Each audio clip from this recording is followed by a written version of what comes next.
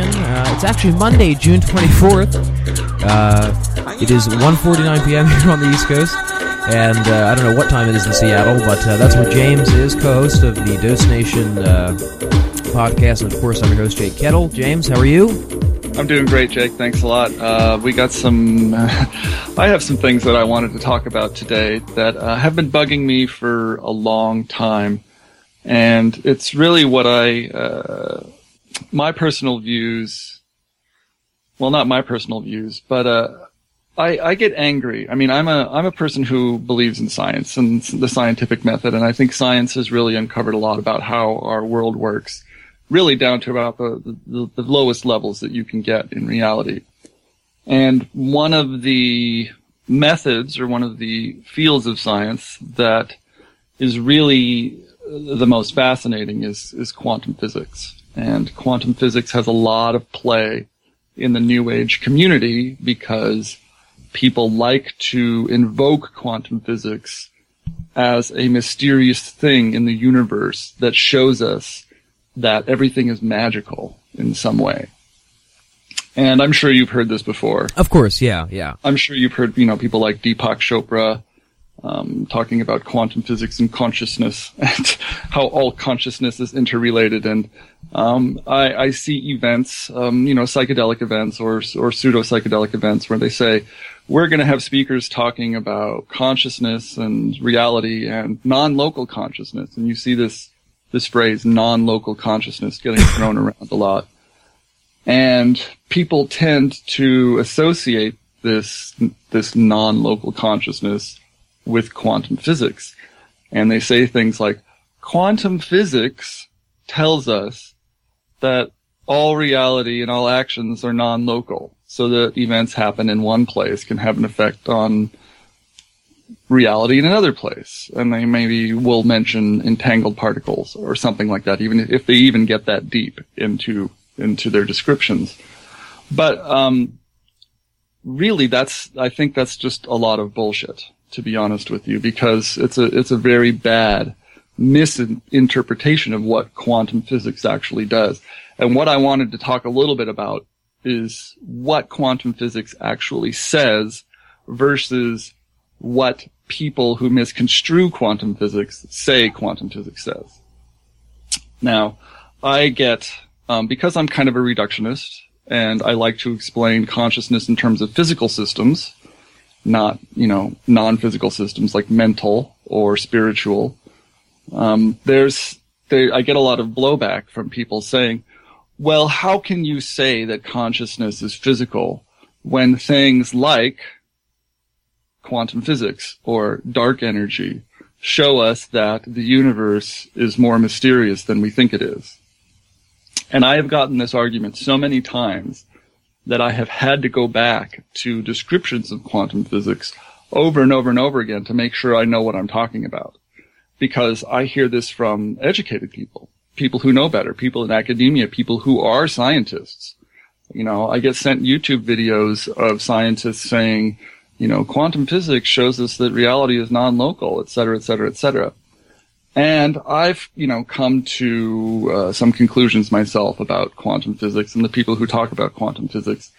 And I just wanted to go over a little bit about, what I've learned. Yeah, now, so let me, so before you continue, let me just put this out there. So I don't know a whole lot about quantum physics. Tell me what you do know. So I'm a little ignorant. Actually, I really only know what you've told me and what I've read, and what I've heard through, various interviews about non-local consciousness and, I've heard it associated with, remote viewing. I've heard it associated with, a variety of different phenomena and other, phenomenology and things like that, or as a way to explain it. But my understanding of it as an actual science is that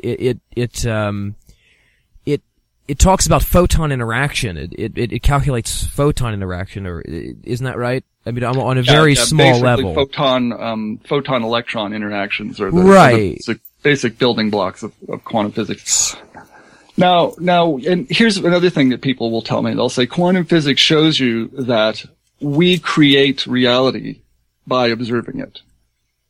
And if there was no observer, there would be no reality.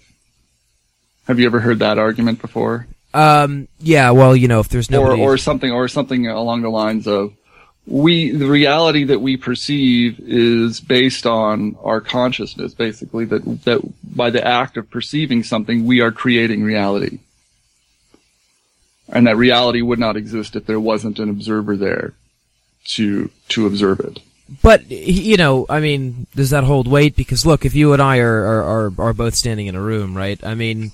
It doesn't hold weight, but you will hear people like Graham Hancock at a TED Talk, or Deepak Chopra parroting something along those lines, trying to convince us that reality is this sort of magic illusion that we create with our consciousness. And, from a physical, from a phenomenological standpoint, that is sort of true because we create reality in our brains with our consciousness. But when we observe something with our eyes, we are not creating reality. It's out there outside of us, and we can prove it's out there outside of us. And this is actually what quantum mechanics can do. Quantum mechanics can predict the fundamental pieces of reality down to the tiniest piece. So when people tell me, or people, come to me on Facebook or an email and give me this argument that quantum physics says that reality is mysterious and, ambiguous and vague and we don't have all the answers, what I like to say is quantum physics does the exact opposite. It confirms everything we know about reality. And in fact, it gives us a really good, better definition of the standard model, which is, beyond Newton and beyond Einstein. So, I've become very fascinated with quantum physics, and one of the things I wanted to talk about off the top is if you ever are listening to a lecture and somebody is talking about the magic of quantum physics, if they do not make a distinction between quantum mechanics, quantum electrodynamics, or quantum entanglement, they are just kind of riffing. Because the quote-unquote, the word quantum physics is just a general term. It could relate to anything that uses quantum-style math to model physical interactions.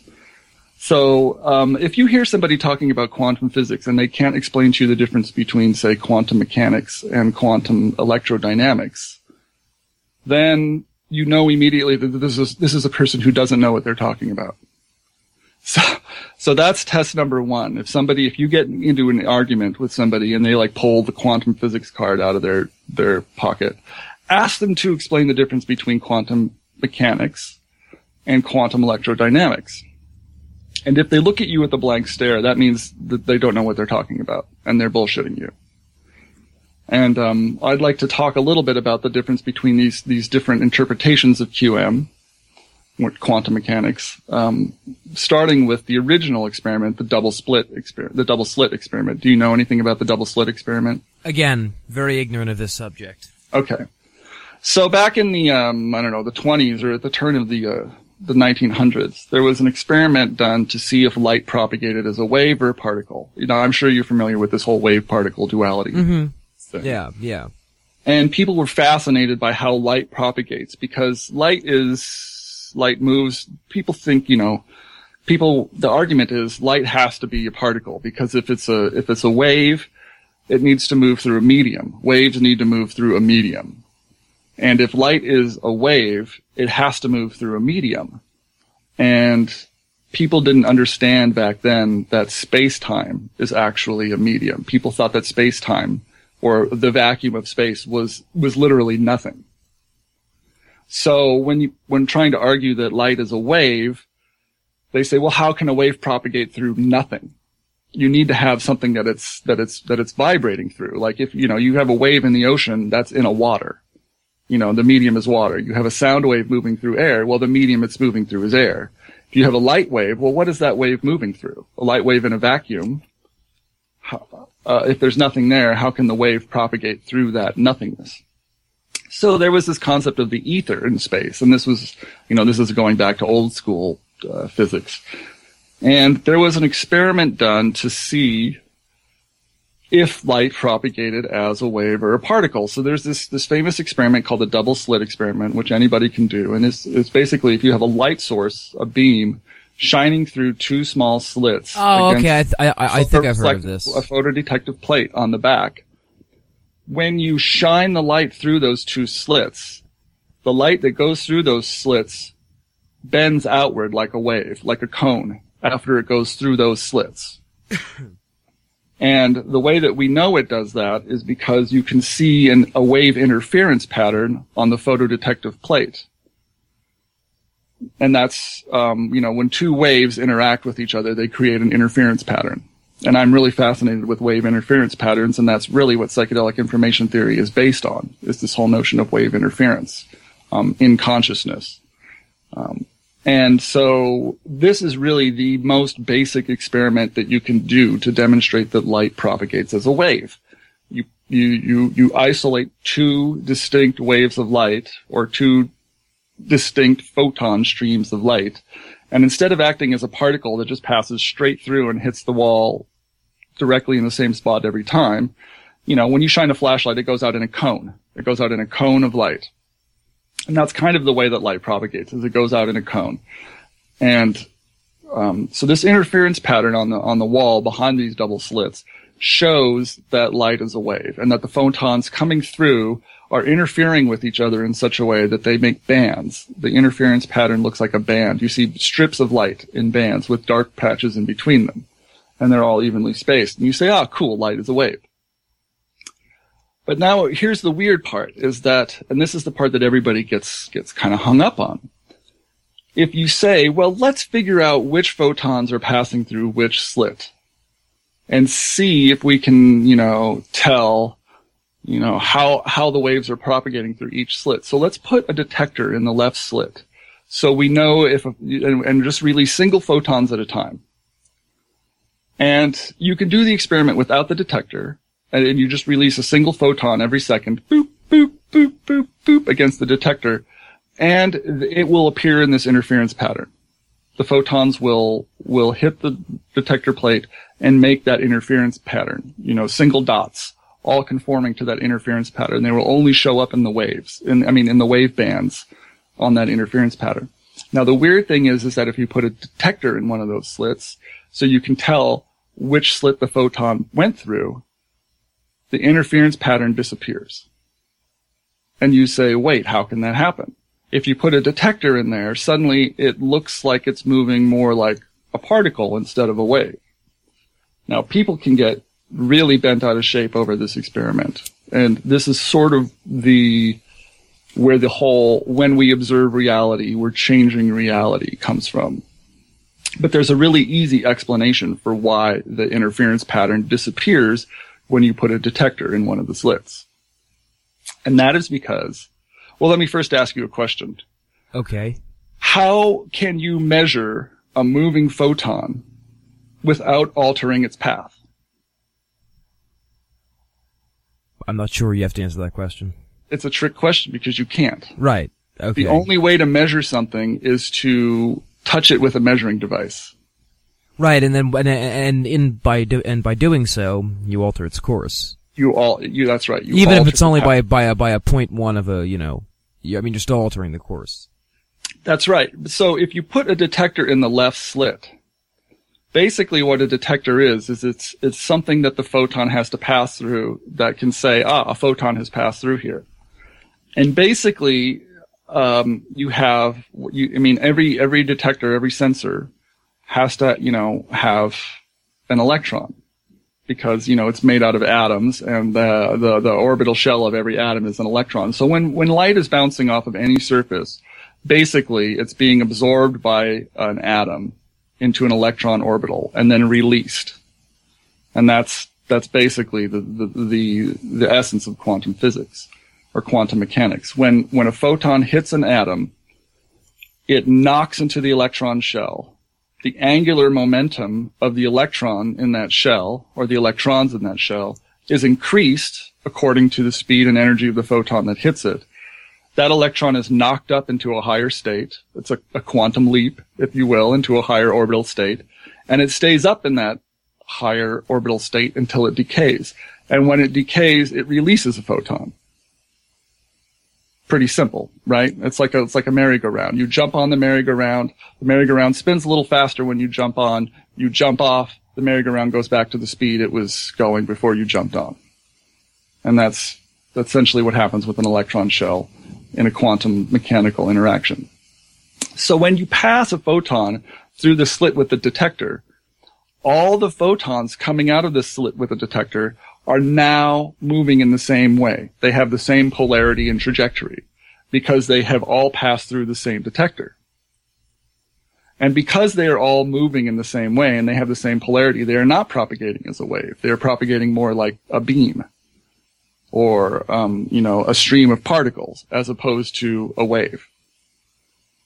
Does that make sense to you? Yes. and because the light moving through the detector is not propagating like a wave, the interference pattern goes away. You turn the detector off, the interference pattern comes back. Now, when you show this to people who don't understand the fundamentals of how measurement works, which basically you need to have a sensor. Measurement is reliant on the sensor interacting with what you are measuring. And the only way to measure something is to bounce a photon off of it. So if you have a photon that you're bouncing photons off of, or if you're passing photons through some sort of electromagnetic field, or if you're passing photons through a sensor that has an electron detector on it, then you're altering the course of the photon that's passing through that sensor. You cannot measure a photon without altering its trajectory. And beyond that, if you're measuring a stream of photons with the same sensor, all of the photons passing that sensor will then have the same exact characteristics because they have all interacted with the sensor in the exact same way. So really what the double slit experiment is saying is that measurement, purely by its own right, changes the way that light propagates. So if you try to measure a photon, you change its path. And it seems really simple when you say it that way, but people can misconstrue this experiment so much to say, oh, the wave-particle duality shows us that light is this intangible thing that nobody can really get a grasp on, when really it's not. It's the wave-particle duality is a fundamental thing of quantum mechanics, which is basically light when it's not being observed propagates like a wave. But the minute you try to detect it with some kind of sensor, it falls into line like a marching line, because the sensor alters the path of the photon. Now, this doesn't mean that observing something creates reality. It just means that in order to observe something, you must physically touch it. And by the act of physically touching it, you alter its course. So every kind of observation does fundamentally change the course of reality. But it does not create reality. Reality is still out there moving around. And every interaction is a measurement. Light bouncing off of my hand is a measurement. If I'm looking at it, if I want to say, where's my hand? And I'm in the dark, I turn the light on. And that photon bouncing off my hand into my eyes is a measurement. Now, I'm using my eye as a sensor. And when the photon hits my eye, it's absorbed into my retina.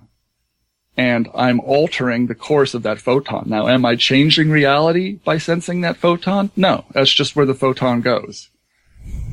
And so the double slit experiment, people like to go back to it over and over and over again and say, oh, reality is fundamentally weird and that, things are ambiguous. And in a superposition, if light is in a wave, you can say that the light passing through the slit hits the receptor in every place at once because it propagates as a wave. But when you pass a single photon through there, it actually only hits the receptor plate in one single point when the waveform decoheres and you get this quantum decoherence. Now really, light is just light, and light does what it does. And our attempts to model light fall apart because we cannot accurately measure it without changing it. And that's where the wave-particle duality comes from. Light propagates as a wave. It pretty much is a wave. And the medium that it moves through is space-time. And we now understand that space-time isn't actual stuff. It's a stuff that things can propagate through. So that whole argument about the wave-particle duality is so misconstrued and so overused that it's just become like a headache to me, because people don't understand the fact that the sensor fundamentally changes the way that the light wave propagates. Now, do you have any questions about that experiment, or is anything mysterious there? Well, described? This is what I want to ask. So how do we get from what you've described, right, to non-local consciousness and, well, non-local consciousness has to do with entangled particles. Macro, reality is only there if we see it, and all this other kind of stuff. Well, see, that's the wave-particle duality can be misconstrued to say that reality is only there if there's an observer. Because unless there's an observer, the light wave does not collapse into a particle point. And it just remains in all places at once, quote unquote. The light wave is in all places at once, in quotes, until it's observed, and then it collapses into a single point. In reality, the light is not in all places at once. It's just moving so fast that to anybody who's not moving at the speed of light, it can be in all places at once, because we just don't know. We can't measure it. It's like electrons in an orbit. You assume that the electron is like a little grain of sand moving around a pea, which is the nucleus.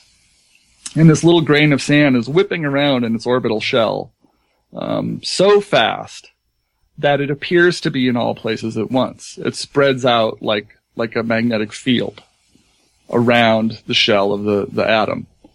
Now, the only way to tell where that electron is, or how fast it's moving, is to bounce a photon off the shell.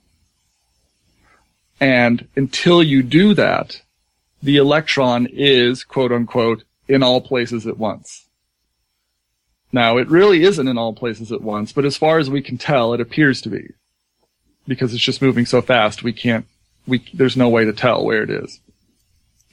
Now, quantum indeterminacy says that, well, you can do two things when you bounce this photon off. You can either tell where the particle is by getting a static picture, basically like taking a snapshot, or you can tell how fast the electron is moving by taking a series of snapshots and getting an aggregate speed. But you can't do both. You can't ever say for sure exactly where it is and what speed it's moving. You can only know one or the other. And I think I just tried to explain why that is, but I can explain it more in a little bit of detail with another classical example if you'd like. So quantum indeterminacy is basically like if you wanted to measure how fast a bullet was going, and all you had was a camera, you could take a picture, you could, set up a camera to take a series of pictures when somebody fires a bullet, and say, take 5 pictures over the course of the bullet's path. And you will see at each point along the way, the bullet has moved a little bit farther over a certain amount of time. And you can make an average saying, okay, between here and here and here and here, the bullet was moving this fast. And that's the way, radar guns work, is they bounce photons off of moving objects many times per second. And they take an average of the change in distance between the sensor, the radar gun, and the moving thing, the bullet. Now, if you wanted to know exactly where the bullet is at any one time, you would have to take a snapshot. And when you develop the snapshot, you will see, the bullet is 3/4 of the way between the gun and the target. But looking at the snapshot, you cannot tell how fast the bullet is moving. Does that make sense? Can you look at a snapshot of a bullet frozen in time and tell how fast it's moving? No, you'd have to have multiple snapshots. You would have to have multiple snapshots. Right, something. So, in every single one of those snapshots, you could look at all of them. The bullet is in different places, but none of those snapshots will tell you how fast the bullet is going. The only way to do that is to get an average of the distance it travels between all of those snapshots, and you get, an approximation of how fast it was moving at any one spot. But you cannot say for sure that the bullet didn't speed up or slow down a little bit between one or two of these places. So, trying to get perfect estimates about the speed and the location of an object that's moving very quickly, like an electron or a photon, depends on the accuracy of the sensor. And a sensor's accuracy can only go up to the speed of light. It cannot exceed the speed of light. No sensor can exceed the speed of light. So if you're trying to sense something that's moving at or near the speed of light, like a photon or an electron, there's no way that you can capture enough, quote unquote, snapshots to tell exactly where it is and how fast it's going, because your sensor cannot move fast enough. Now that's where quantum indeterminacy comes from. And this only applies to things that are moving very close to the speed of light.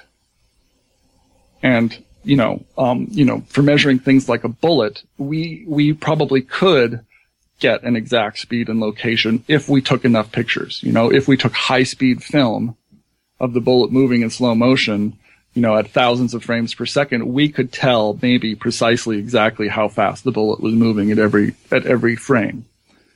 But you can't do that with a photon or an electron because you cannot capture that many snapshots. You can only capture one, and then the photon's gone, and then the electron's moved. So quantum indeterminacy is one of these things where, again, the models that we have for measuring and predicting the speed and location of tiny particles are not good enough to be accurate to know precisely where the electron is and how fast it's going. We can only tell one or the other. And that's just because, the limitations of the speed of light. You can't measure something faster than the speed of light. You can't make measurements faster than light moves. So measuring things moving at the speed of light causes some problems. And that's where quantum indeterminacy comes from. So those are essentially, those are the two basic building blocks of quantum mechanics. And really the reliability of the sensor is built into the mathematics of quantum mechanics.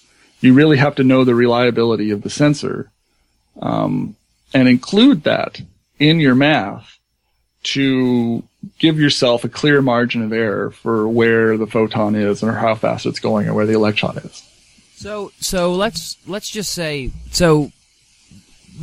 this question then. So really, what quantum physics is not supposed to be used to describe human consciousness or the non-locality of it and all these things. It's been misinterpreted. Yeah, I mean, one of the mantras of quantum physicists, whenever they hear, these kind of what I call woo-meisters, what has been popularly known as woo-meisters, like Deepak Chopra saying, consciousness is this and consciousness is that, and quantum physics tells us that this. That's all kind of woo-woo misinterpretation. The mantra is, quantum mechanical properties cannot be scaled up to classical interactions. Like consciousness. Consciousness is a classical interaction. And when I say classical interactions, I mean like Newtonian interactions of billiard balls or, balls smashing into each other and momentum being conserved through these kinetic energy transfers. There are some classical events which can be modeled with quantum mechanical properties or demonstrate some quantum mechanical properties. But most classical events, everything in the macroscopic world that we see that's not a photon-electron interaction, those are not explained by quantum physics, and you don't need quantum physics to explain those. And quantum physics really has nothing to do with any of those. And then you get to people saying, oh, well, let's before we jump to entangled particles, let's talk about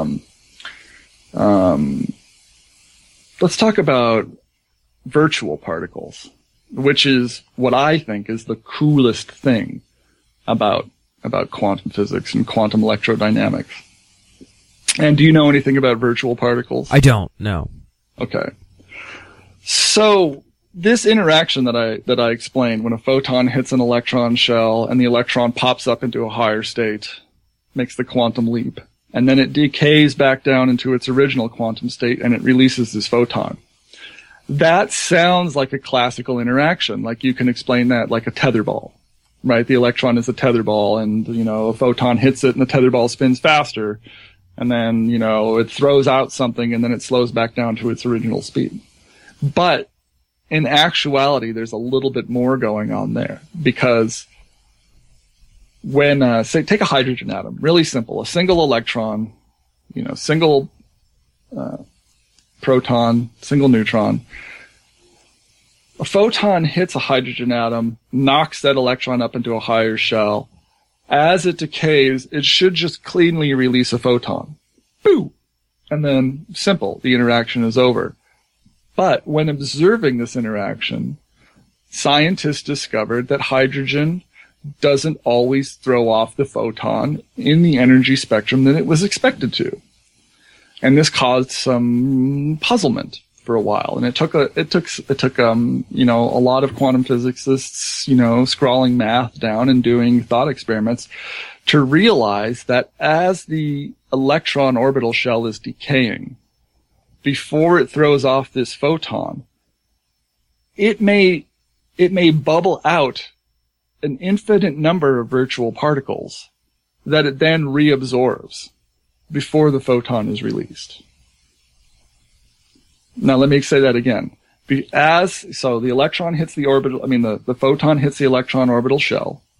The electron is kicked up into a higher orbit. And as it's decaying, instead of just releasing a photon in one clean action, it begins to bubble out virtual particles, which are then reabsorbed. And then finally the photon goes out. Now, you may ask yourself, why does it do that? Or how do we know that it does that? And when you say it like that, it sounds crazy. It's releasing an infinite number of virtual particles. Yeah, it could release an infinite number of virtual particles, and the virtual particles have distinct characteristics. You can have a really light virtual particle that exists for a long period of time, like a couple nanoseconds, which is a long period of time in quantum mechanics.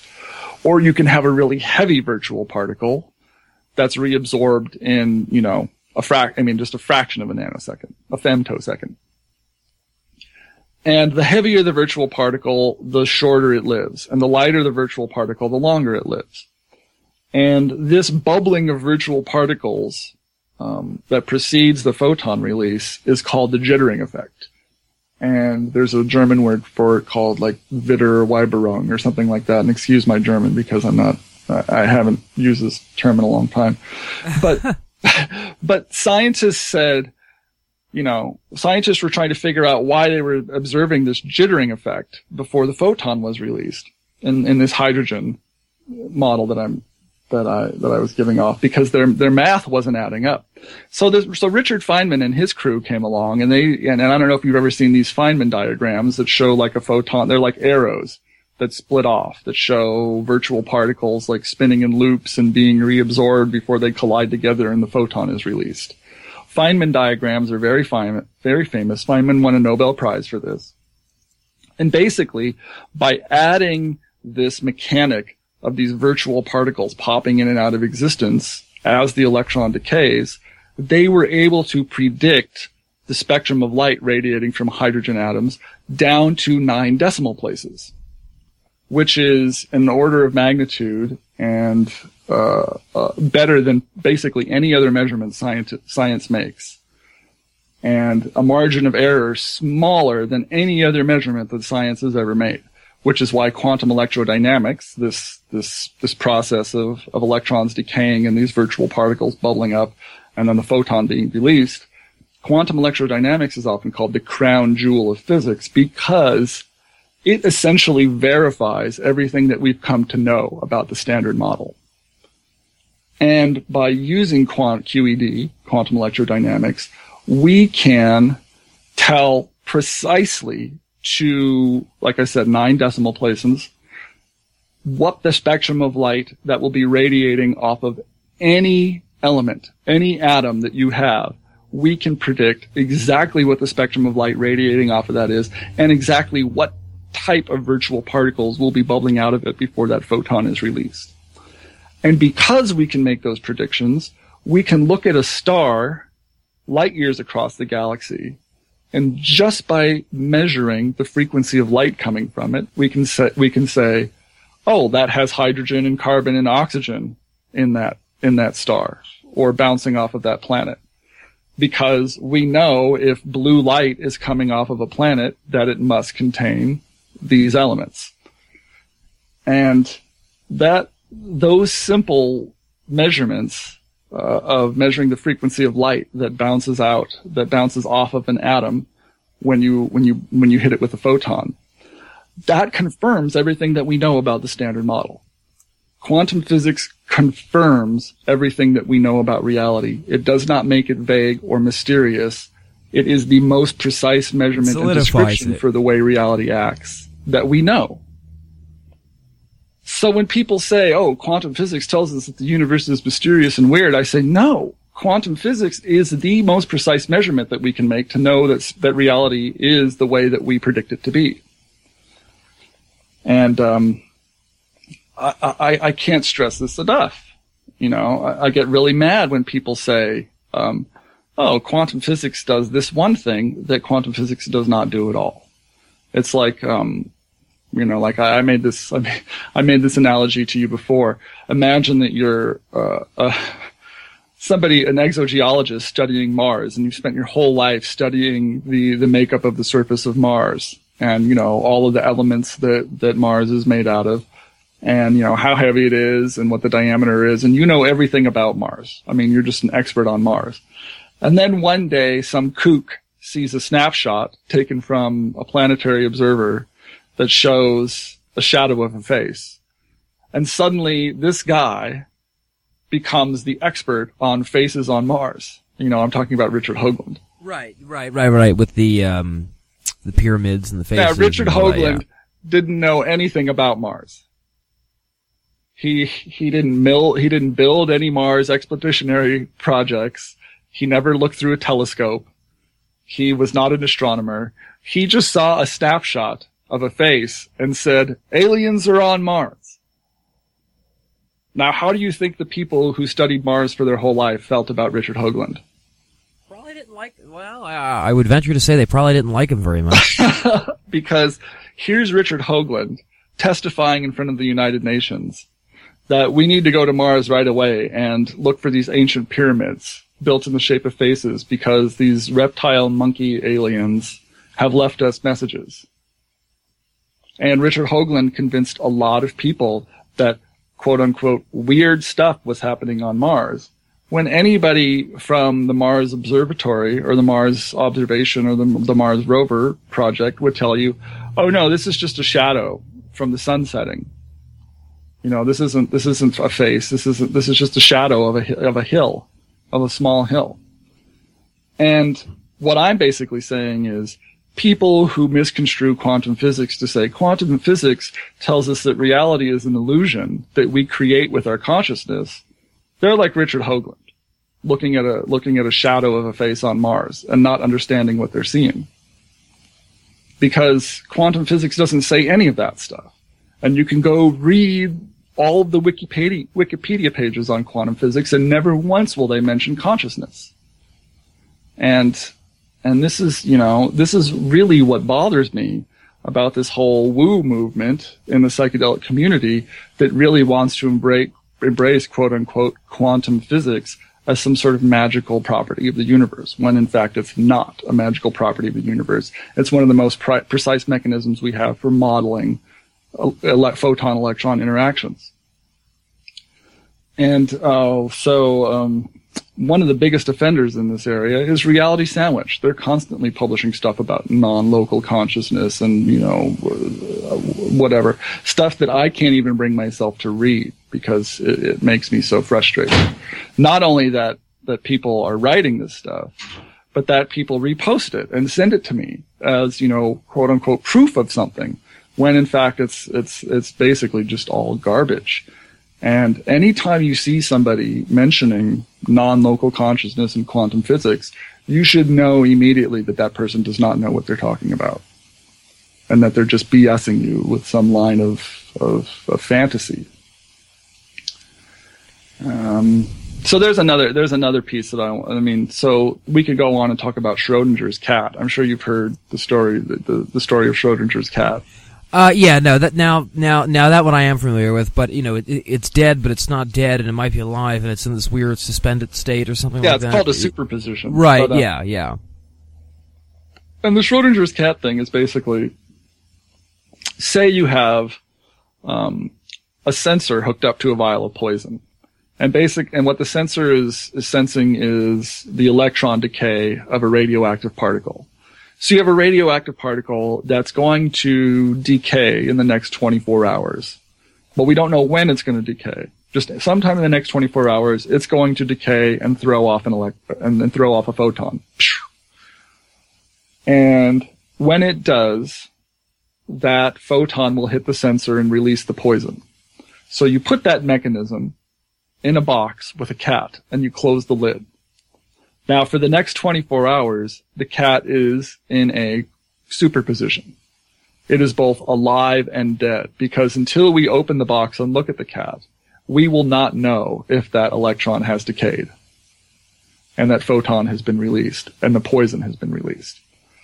So, from a purely mathematical standpoint of making accurate predictions about the universe, we cannot precisely predict if the cat is alive or dead at any one time. From a mathematical modeling standpoint, the cat is both alive and dead at the same time. It's got a 50-50 chance. Now, people can say, oh, wow, when you put Schrodinger's cat in the box, it enters the superposition state where it's alive and dead.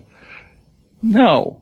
The cat is alive until the electron decays and it dies. What the experiment is modeling is the fact that you cannot predict exactly when that electron is going to decay. And until it does decay, anything that is reliant on that decay is put into a superposition, where it's either or both. And, people really get rung up about superpositions and Schrodinger's cat and how things can be both one or the other, to the point where Niels Bohr, in the Copenhagen interpretation of quantum physics, says that what happens actually is before that wave function collapses, the universe splits into two separate and distinct universes, where in one universe the cat is alive, and in the other universe the cat is dead.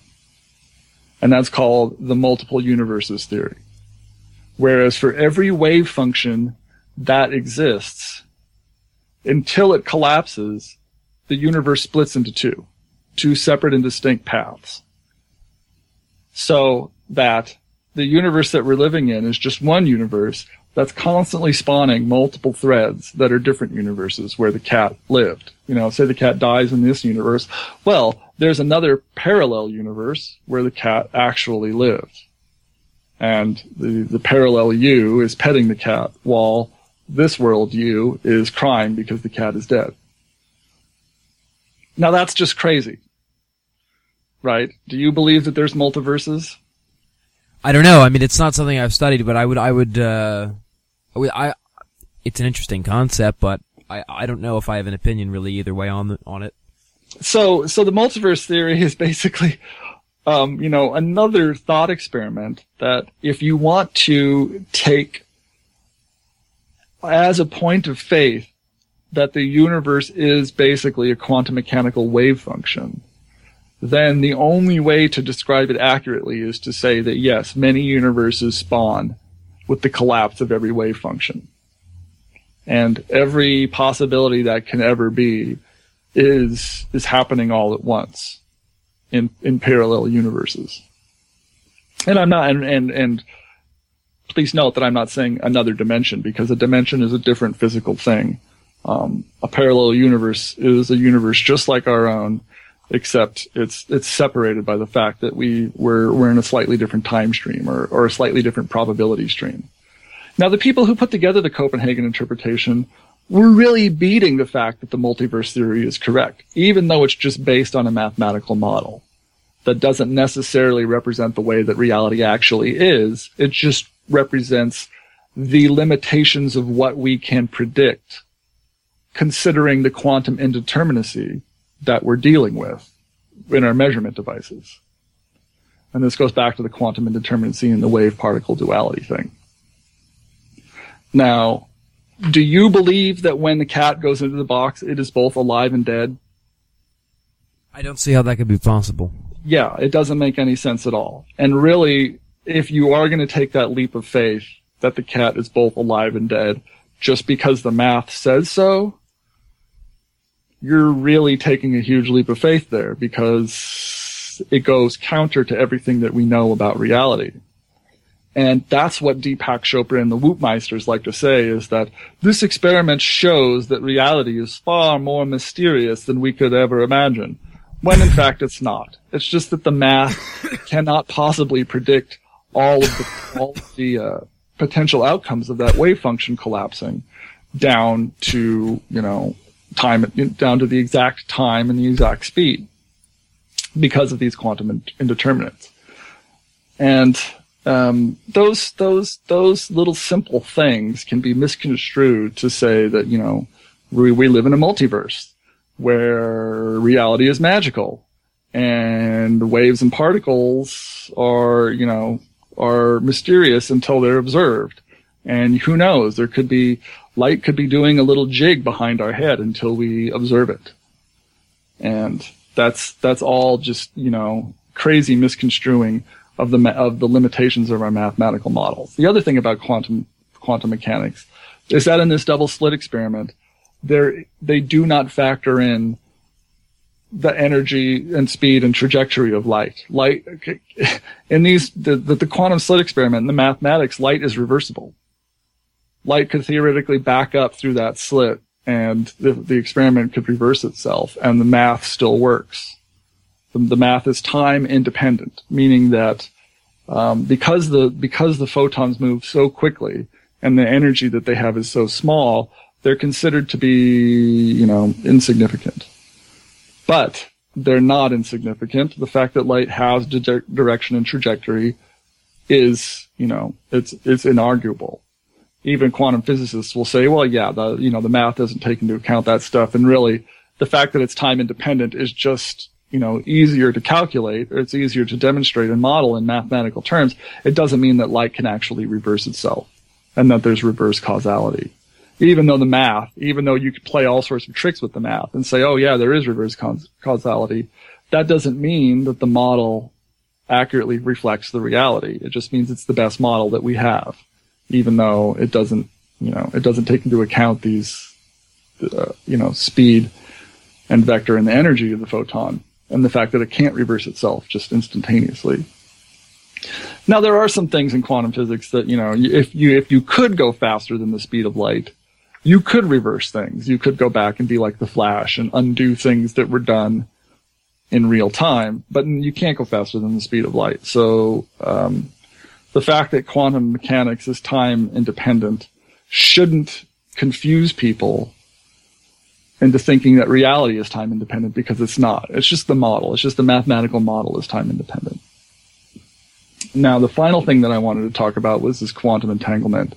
And this is the one that is the biggie, because this is where the whole idea of non-local consciousness comes from. Now, can you explain to me how non-local consciousness in remote viewing works? Well, I've heard a couple of different interpretations, and I don't think every remote viewer. You've interviewed remote viewers. You've talked to the big guys in the field. You've followed. They don't all. Well, first of all, let me say they don't all agree with each other completely. So there is some difference between some, but the first time I encountered non-local consciousness in remote viewing was through Russell Targ, who worked at SRI, and he had talked about how consciousness is non-local, and this is one of the reasons that people are able to remote view, is because they can, use their consciousness to extend and see places that are farther away, because consciousness is non-local and because there are no restrictions on consciousness. So through this manual or this process, you could achieve being able to see the remote target through this process, and because consciousness is non-local, because you can leave your own inner consciousness and go out into the world and see, these other things, but through this process of, controlled process, I should say. It's CRV, controlled viewing. Yeah, and really there is, to be honest, there is no such thing as non-local consciousness. People throw the word around a lot, but it just doesn't exist. It's like saying, when I rev my car engine and there's RPMs, those are non-local RPMs. Well, they're non-local to you. They could affect any car anywhere.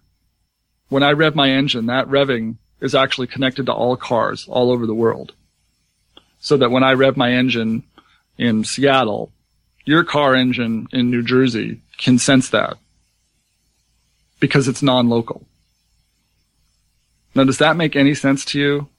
No. Okay. So when I say I rev up my consciousness and it's non-local, my consciousness is basically an engine that I rev up every morning when I wake up. It revs up, I turn on. You can measure the revs in my brain. You can measure the brain waves with an EEG. It revs up, I become aware, I become consciousness, and when I fall asleep, it revs down, and I become unconscious. And consciousness is completely a local phenomenon and happens entirely in your head, and this can be demonstrated in so many ways. It's really silly. And in fact, trying to demonstrate that consciousness is non-local is just a big failure. Nobody's ever been able to do it. And there's been all sorts of experiments that people send me that say, there's this random number generator that showed, 2 hours before the World Trade Center was hit, it started generating all these weird patterns. But that doesn't prove anything about non-local consciousness. And in fact, when you look at that experiment, you can look at the pattern generator and see that it generated all sorts of random number strings earlier that were similar to the one that it produced on September 11th, where nothing happened afterwards. So a lot of these experiments that try to demonstrate non-local phenomena or non-local consciousness or some sort of interconnectedness, they're all kind of cherry-picking data, and they don't hold water when you try to look at them further. And to solidify it and put it together. Where this non-local thing comes from is there's these things called entangled particles. And what happens is there are some elements that when you hit them with a photon and the electron pops up into its higher orbital shell, when it decays, it doesn't release a single photon, it releases 2 photons in succession. Boom, boom. In 2 different frequencies of light. And these 2 photons, as they're released, have properties. They have, like I said, the frequency of light, and they have things like spin. And they can be spin correlated or spin anti-correlated. There's all sorts of different ways that particles can be entangled. But basically, all it is it's a system where when the electron decays and the photons are released, the single photon that was absorbed is then released as 2 distinct photons. And those 2 distinct photons each have their own properties. So that if you are watching the decay of this electron, and you know that 2 photons are released at the same time, and you only sense one of them, you know for a fact that the other, so you only sense one of them, you say, so say you have an entangled particle system that when you bounce a photon off of it, it decays into a red particle and a green particle, which is they have, this is the standard type of entangled particle test they do, is they have a type of crystal that they use that releases photons into a different spectrum. It's like a pink and a green. So if you observe the photons coming off of this this entangled pair, and you see that one of them is pink, you know without even having to observe the other particle that it's green. And so, say you have an entangled particle setup where the particles spit out in exact opposite directions at the speed of light, but you never know which photon is being spit out in which direction. You have only one detector 100 miles away. This is theoretical. They don't actually set this up. It's set up in very small scales. But say you have one set up 100 miles away. You can tell when the particle hits your detector 100 miles away. 200 miles away in the other direction is another particle traveling away from you, from the same entangled pair.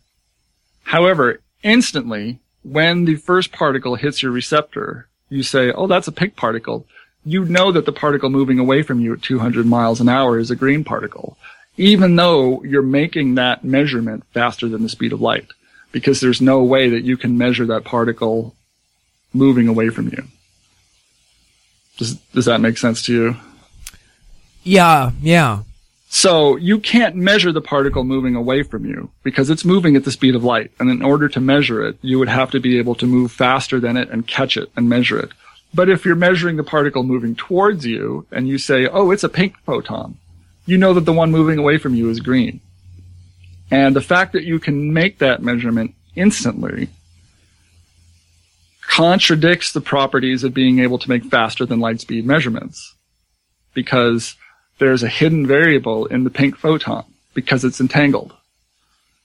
Because the pink photon is entangled with the green photon, which when you measure the location and the spin of the pink photon, you suddenly know the location and spin of the green photon because it's anti-correlated. You know, if you measure, oh, this one is pink spin up, you know that the other particle is green spin down. Or if this one is pink spin down, you automatically know that the other one is green spin up. And the way I like to describe this with the classical mechanics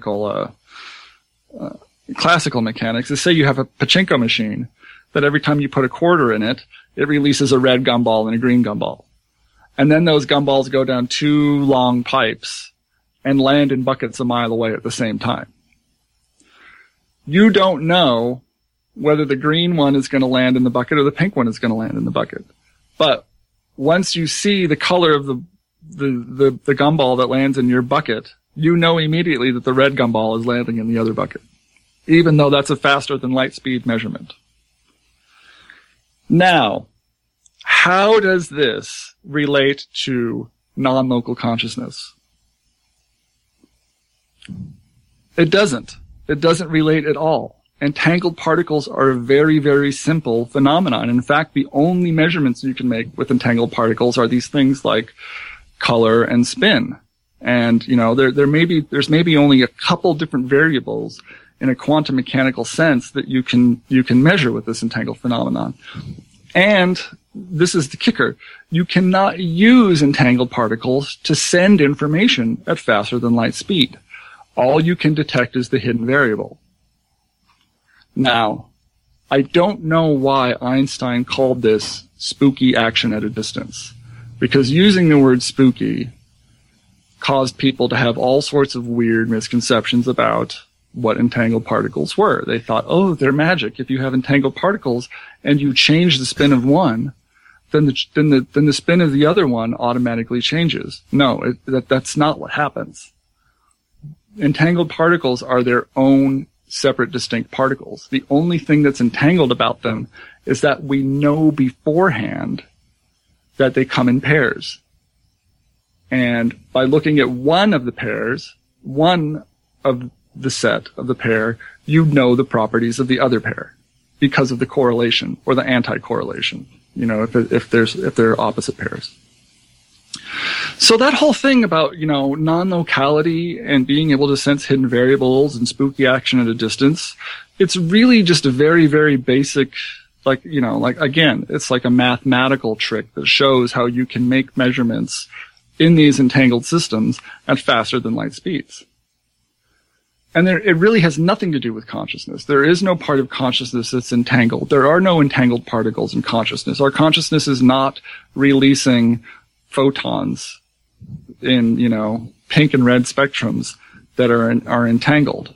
And you don't have photons or electrons or any particles in your brain that are entangled with somebody else's brain. It just doesn't work that way. And even if you and I were staring at an entangled set of photons, and you were absorbing all the green photons, and I was absorbing all the anti-correlated pink photons, we would still not be able to use those entangled particles to create some sort of telepathy between us, because there is no inherent connection between those entangled particles, other than the fact that we know beforehand that they come in pairs. And if we didn't know beforehand that they came in pairs, they would not be entangled. They would just be another particle. So the mysterious mysteries of quantum physics and quantum mechanics are really not that mysterious when you study the math. And it took me a long time to convince myself that this was the case, because every time somebody comes to me with this argument, oh, but you're not taking into account non-locality in quantum physics, I would have to scratch my head and say, well, maybe I'm not taking into account. And I'd go back and I'd read through all the quantum physics papers and all about entangled particles. And then I'd go, no, I'm not missing anything. And people might say, well, James, do you think that you're smarter than Deepak Chopra or, other physicists that, or other people who use quantum physics to describe non-local phenomena? And I don't say I'm smarter than them. I just think I have a more realistic view of what quantum mechanics models and what it doesn't model. And keeping that realistic view and being able to sniff out the people who misuse quantum physics to, basically say that the world is magic or the world is made of vibration. The world is made of vibration, but, something has to be vibrating, which is where string theory comes from. If all particles are vibrations, you ask, well, what is it that's vibrating? And vibrations are physical. So if there's a vibration out there, that doesn't mean it's like a magical non-physical thing. It just means that there's something vibrating, and so, I don't want to get into string theory, but that's essentially where quantum physics led, is that they said if these things are like vibrating at high energy, these subatomic particles, there must be something vibrating. And what vibrates? Strings vibrate. That's how we get music. You make a guitar with strings that vibrate. That's where music comes from. And so the whole theory behind string theory is that all particles are tiny little strings vibrating. And if they're vibrating at one frequency and spinning in one direction, they're one type of particle. And if they're vibrating at another frequency and spinning in another direction, they're another kind of particle. And, and then that moves into quantum gravity. You get these strings interacting with each other in ways, commensurate with the laws of physics and gravity, and that's, you get these theories of quantum gravity, which is still an evolving field, and string theory is still an evolving field because really there's a lot of string theory that can never be measured or tested because it's too high energy and it's too small a scale. But I think that's enough on quantum physics for this week. I hope that you all thought it was educational. Unfortunately, my knowledge of it is very limited. I'm sure there's some of you out there that have sat in lectures where people, say something about quantum physics and the vibrational energy of matter and the world is all an illusion that we create through observation, which is just all garbage. It's just all garbage. Whenever you hear somebody bring up these arguments or these lines of thinking, you can just immediately dismiss them as garbage. And not only that, you can dismiss the speaker as garbage. Because if they're willing to go that length to misconstrue quantum physics, to claim that the world is magical and we don't understand it, they are either ignorant or lying to you. And you have to be the one that makes a decision whether they're ignorant or lying to you. Because, I'm not going to claim that the people out there who are using these things are ignorant or liars, but they're either one or the other because they don't know what they're talking about. So, and you can say James Kent said so. Yes, but not Jay Kettle. No. Right. And the only reason I feel confident in saying this is, like I said, I've had to go back and study this over and over and over and over and over again when people throw quantum physics in my face as some sort of counter to something that I'm trying to say about the brain. And I know for a fact that quantum physics does not do any of the things that these woo-meisters say it does. And this is much more simple.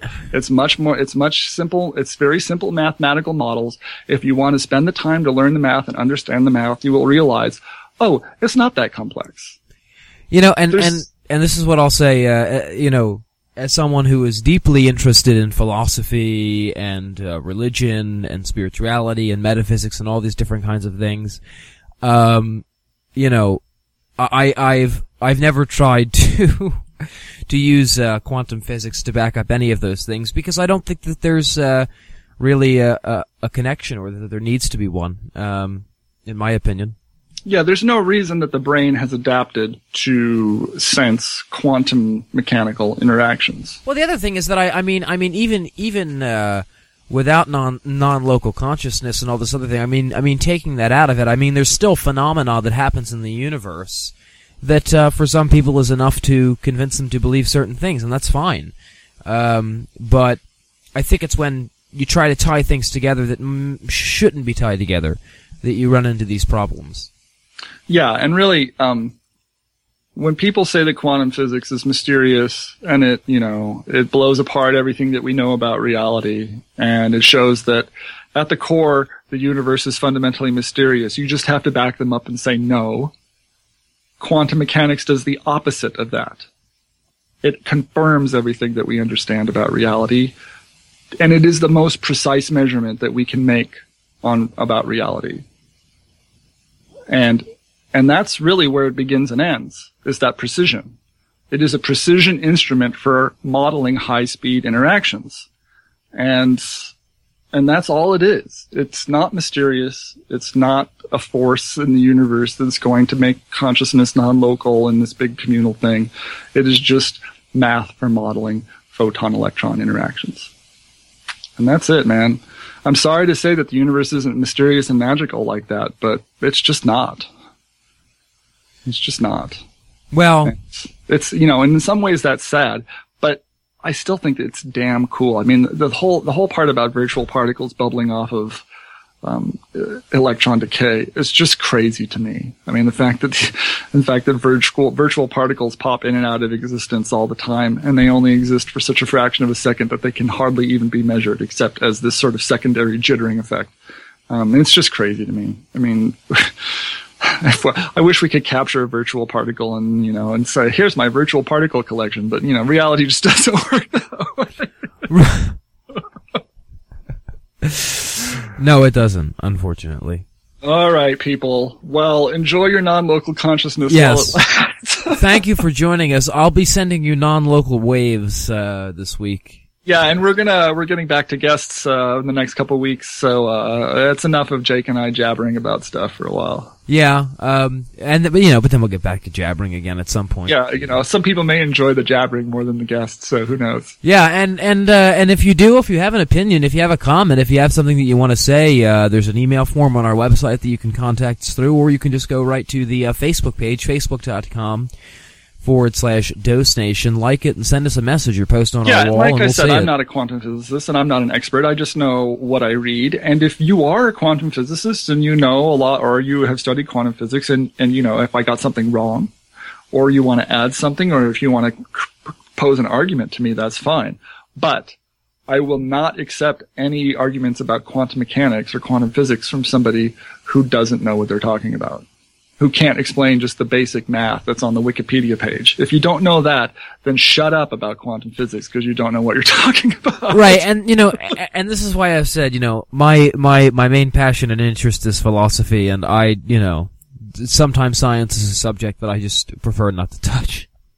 Well, it can be confusing. Well, the other thing is that I know that I don't know enough about it, and I know that I don't have the enough of an understanding of it to utilize it in any of my philosophical discourse.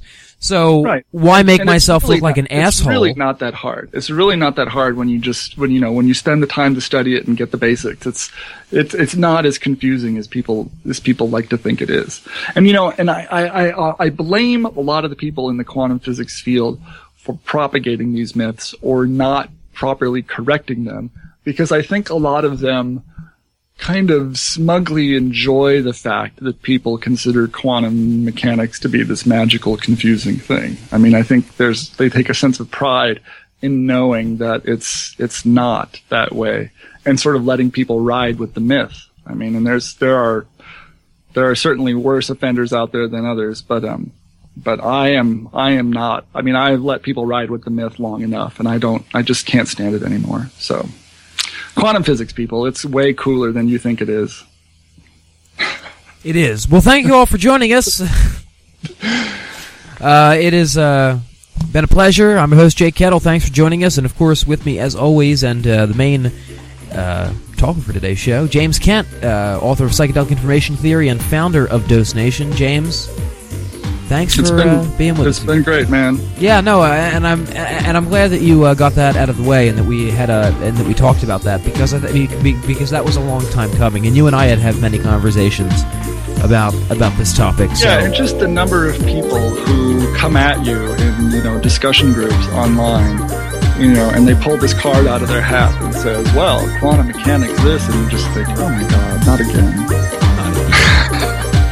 Well, you'll hopefully be seeing us again next week. Yeah, we've got a great guest for next week, so I'm not going to spoil the surprise, but no, but for sure. You'll find out soon enough. Thanks for joining us, everybody. Have a great week.